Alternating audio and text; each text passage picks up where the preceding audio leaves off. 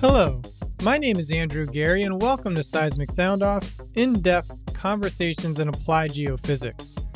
In this episode, I speak with Roberto Feinstein on Southeast Asia, the featured special section in August, The Leading Edge. Roberto showcases his vast knowledge of this region of the world while highlighting the geological and geophysical historical developments in this region. Through the papers in this special section, he also outlines the fascinating research path ahead. If you are unfamiliar with the geophysical history of Southeast Asia or want to hear the latest research and future for this important region, this episode has you covered. Roberto is a geophysics advisor and SEG emeritus with more than 40 years of international experience in the oil business. Among his many accomplishments, he contributed to many of the oil and gas discoveries in Southwest Asia, the Northwest Java Sea, and the East Java Sea. He also contributed significantly to the Deep Water program in Brazil. For the full show notes and links to the papers, visit seg.org/podcast. Now, for our conversation. As we look at this special section on Southeast Asia, what stands out to you from these papers highlighting the developments and the research occurring in Southeast Asia right now? Southeast Asia is the site of the world's largest archipelago, and this TLE Southeast Asia special issue reviews geophysics topics of the Far East Archipelago with descriptive contributions that cover several of its magnificent geotectonic provinces. Historically, this region is linked with oil and gas discoveries for well over 1 century, and with the development of geophysics technology onshore and offshore. Therefore, this leading edge special issue covers exploration and development of oil and gas over Southeast Asia with a series of papers describing the tertiary basins, such as Andaman Sea, Sarawak, which is Borneo, and Makassar Strait. So these three areas, they are part of the Sunda Shelf, which encompass many countries in the western part of the archipelago. The main countries that are incorporated here are Indonesia and Malaysia. And then in the eastern part of the archipelago, what we call the Eastern Sunda, there are the pre-tertiary basins, such as Timor-Leste and West Papua. Therefore, we have many papers covering comprehensively the entire archipelago, and we use modern seismic technology. We describe multi-client seismic surveys, the deep water frontier area, and all are addressed for the ongoing pursuit of new energy reserves. Well, speaking of a thorough review, there's a lot of papers in this special section, so let's look at a few of them here. What sets Baba Safari et al. Petroelastic modeling apart from the typical PEM in use today? Well, in actuality, from the geophysics theory point of view, this paper would be typical of the petroelastic modeling presently in use. However, they introduce a new and simplified, easier to implement variation of the established differential effective medium rock physics modeling methods.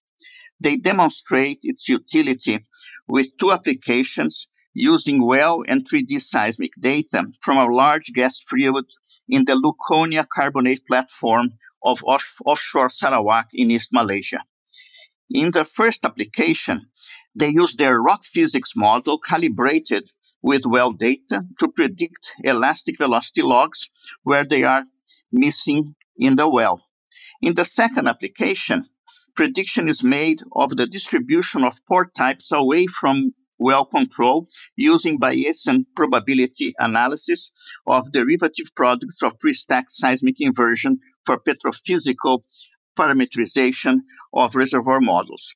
Therefore, it represents an application of petroelastic model in a very active exploration and production province in East Malaysia, Sarawak, which is also called Borneo or Kalimantan in Indonesia, which means that it shall be a standard for future applications in this region that encompasses not just the Luconia carbonate platforms in Sarawak, part of Malaysia, but also in the Natuna Sea of Indonesia.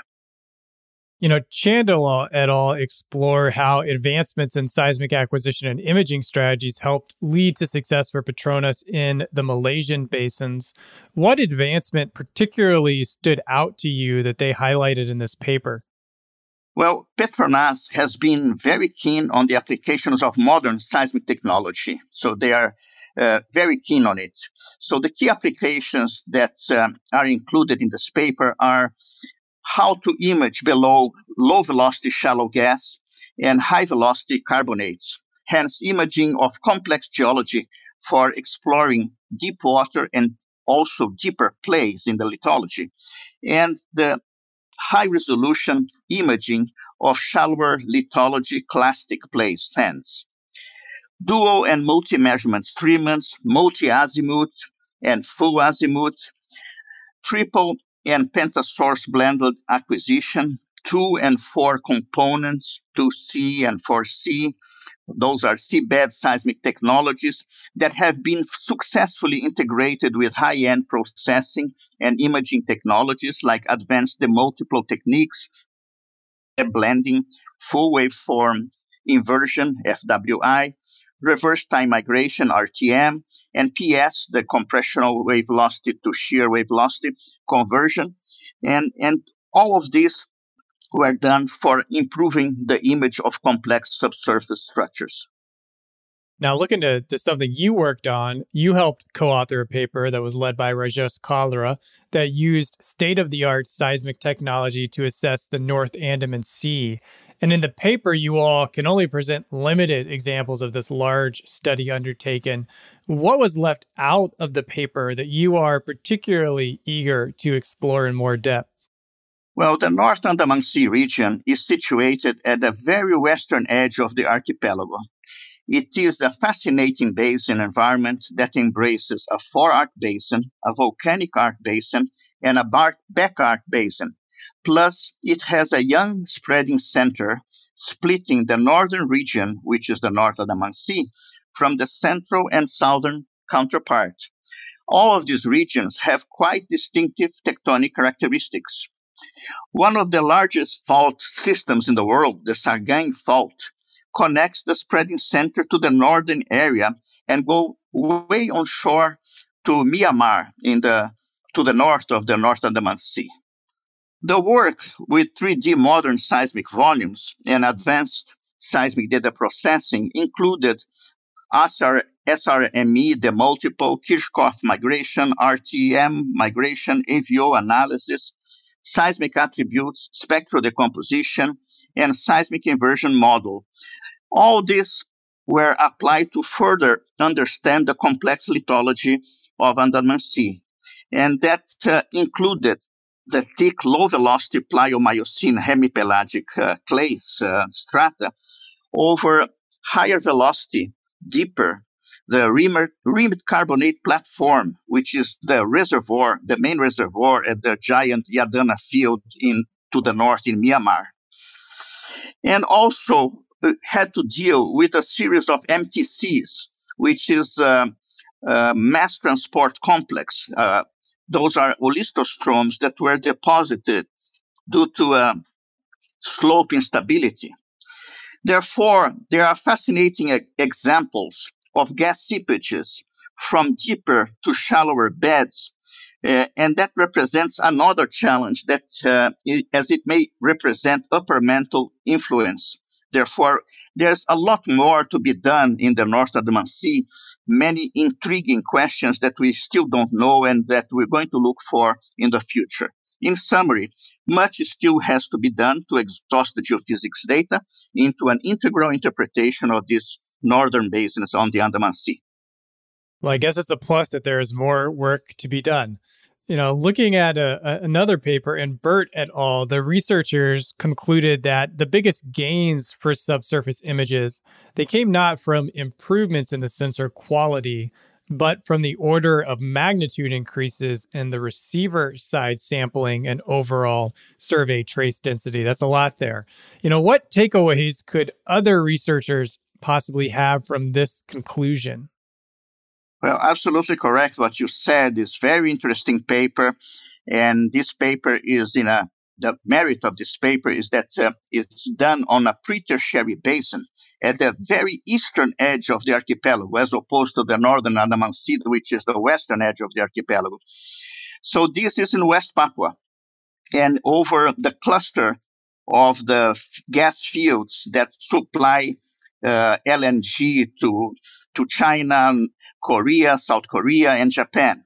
So this is a marvelous application of high-end multiple nodes seafloor technology that in the end produced very good quality images of karst deposits in the shallower lithology. And these karsts, they overlie the deeper Jurassic reservoirs. And handling this shallow lithology of the karst has always been a great problem. On previous legacy data, the seismic scattering produced by the karstified surfaces precluded a good definition of the drilling paths and the proper imaging of reservoirs. Therefore, the results of this survey points out for future directions for seismic applications, not only restricted to subkarst imaging, but also applications to the imaging of other areas, such as pre-salt reservoirs. What makes studying Timor Island so unique? In the Timor Island is a microcontinent with unique geological and geophysical features. As it is, Timor, detached from the Australia Gondwana, drifted away, and since the late Miocene is under a reapproximation and collision with the Australian plate. I have personally made several geological excursions to the outcrops and looked at the outcrops of Timor-Leste and became familiar with the field geology work of many predecessors, giant geologists such as Audley Charles. The study of the outcrops yields a better comprehension of the relationship between the Gondwana, the Banda Arc, the overthrust, and of the accretionary prism. This paper on the TLE special issue briefly studies the geophysical characteristics of the southern coast and its offshore, therefore the Australian plate and the accretionary prism. And these are the most prospective regions of Timor. There is much to be done in the offshore region, and is the accurate imaging of the Jurassic and overall the Australian continental slope, the resolution imaging of the accretionary prism, and of the layers under it, such as the understanding better the Permo-Triassic plate that is on the Australian plate. Well, I really appreciate your thorough understanding of not only this part of the world, but just these specific papers in particular. Your knowledge it runs very deep here. How do you see the techniques and case studies and the tools presented across these papers improving the industry itself? Well, these papers, when we look at Southeast Asia, we see that Southeast Asia has a long history in exploration and development. And major oil companies have their history linked to Southeast Asia, such as Shell Oil, that in 1897 discovered the Sanga Sanga field in Kalimantan, a field that is still in production. ExxonMobil, that in 1922 discovered in South Sumatra, Indonesia, the Talanakar field, which was one of the world-class fields at that time. And Chevron, which has a subsidiary, Caltex, California Standard and Texaco, that discovered in 1941 and 1944 the Minas and the Duri fields in central Sumatra, which until today are the major fields in the archipelago. Therefore, since the beginning of the last century, the oil companies and the geophysical companies have their history and the development linked to this region. For example, Schlumberger logged its first well in 1930 in central Sumatra. So this list of papers, therefore, continues the tradition of efficient application of new geophysical technologies to achieve economic success. Southeast Asia is a major player in the LNG market, is one of the leaders in the energy market in the world. Yet, oil reserves are not being replaced adequately at the present time. And with the help of the new geophysics techniques, we hope to revert this situation. What do you hope the readers of this special section take away from it? I think the readers will be fascinated by looking at this immense archipelago, the largest archipelago in the world, with such beautiful history in the oil business, in the geophysics business, and the variety of papers, because these papers in this special issue, they not only cover the entire archipelago, but they cover a variety of geological situations and an immense variety of geophysical techniques.